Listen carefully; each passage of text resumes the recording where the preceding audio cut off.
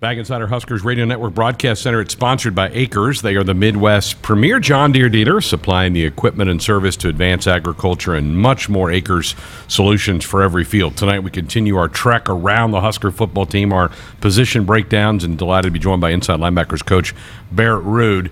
You had an interesting spring because you had a couple guys that weren't available to you. Luke and Garrett were both kind of nursing some injuries. Did that allow you to see some other guys maybe more? Was that maybe the benefit of that? It was. You never want to have anybody miss time if you can help it, but that is the benefit, is more guys get reps.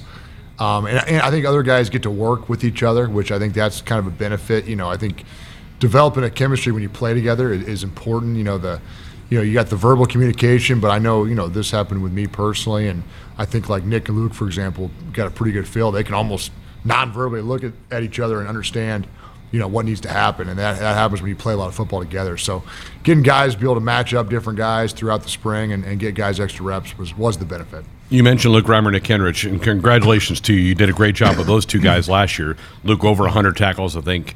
Nick ended at 99. I kidded him the other day. I said, can't you have somebody go find you one more tackle and get you to 100? Man. Come on, give me 100. But where were they, and how much more ceiling is left in those two guys' games? I think they got a lot more ceiling. I think, starting with Nick, I think the biggest benefit for this year for him is it's just been his first off season where he's been truly healthy.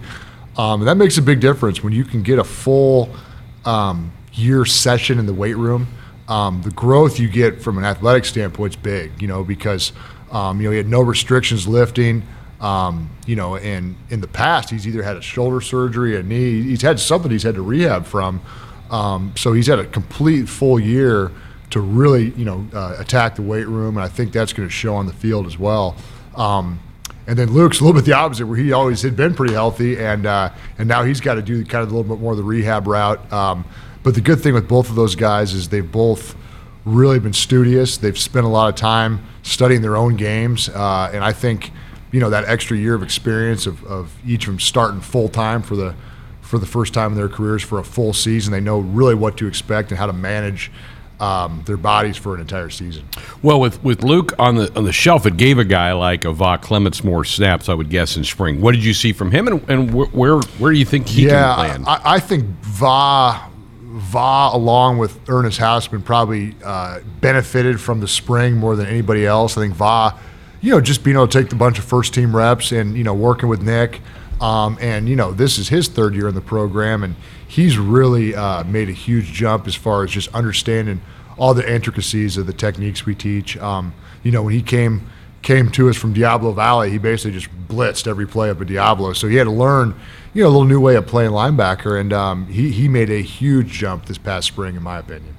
Garrett Snodgrass did not go through workouts, but certainly he can be a guy that can either contribute on defense or special teams, I would think, this fall. Yeah, Snods, in my mind is, a guy that's got to be a jack of all trades for us. He's got to know both positions inside out.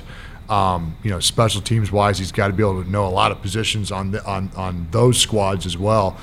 He's just a guy that is a very dependable player. You can really count on him, and we put a lot on his plate mentally because he can handle it, and he's very invested in football, and he likes spending the time, getting better. Two guys that have been in the program now for a full year is Randolph Kapai and Makai Bear. Where are they? What can they add to this football team? Yeah, unfortunately with both of those guys, they were coming off injuries. Makai had an injury late in his high school career that, lingered into fall camp. And then Randy was a mid-year guy who got the first spring and then unfortunately hurt his shoulder in fall camp. So both of those guys were full go for the spring.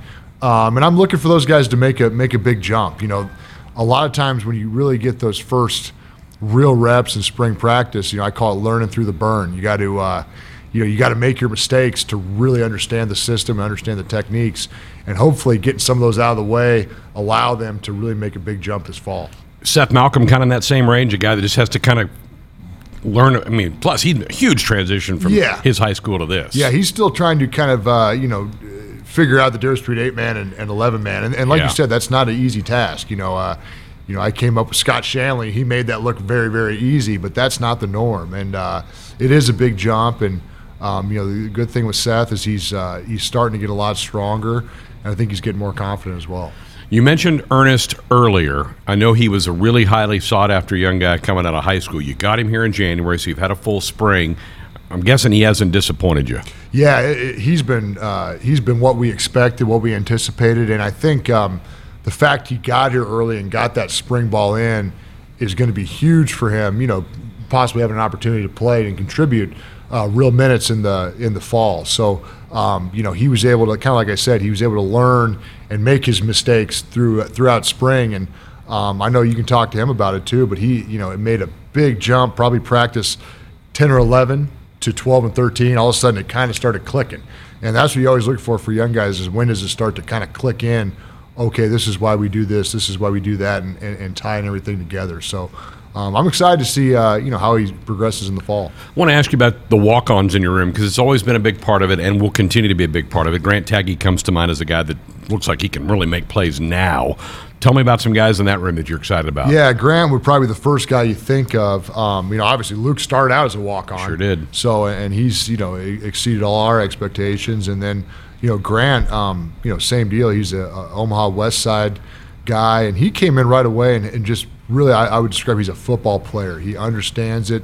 You can put him in a lot of different positions. I know when he was a true freshman, you know, we'd do the young guy scrimmage, and, you know, if somebody was short a dude, he'd have to go play safety or he'd have to go play nickel, and he knew all the calls and knew how to execute it. Now, I think he's becoming a very good inside linebacker, and you know, he's going to play a huge role for us in special teams too. Any other of those walk-ons that we might see hit the field? Yeah, Jake Archer, you know, he's done a good job, and, you know, he came off a pretty tough injury. He broke his thumb in fall, and it was not a normal break. It was kind of a tough break. So he's been non-contact. He was actually out in the spring as far as contact.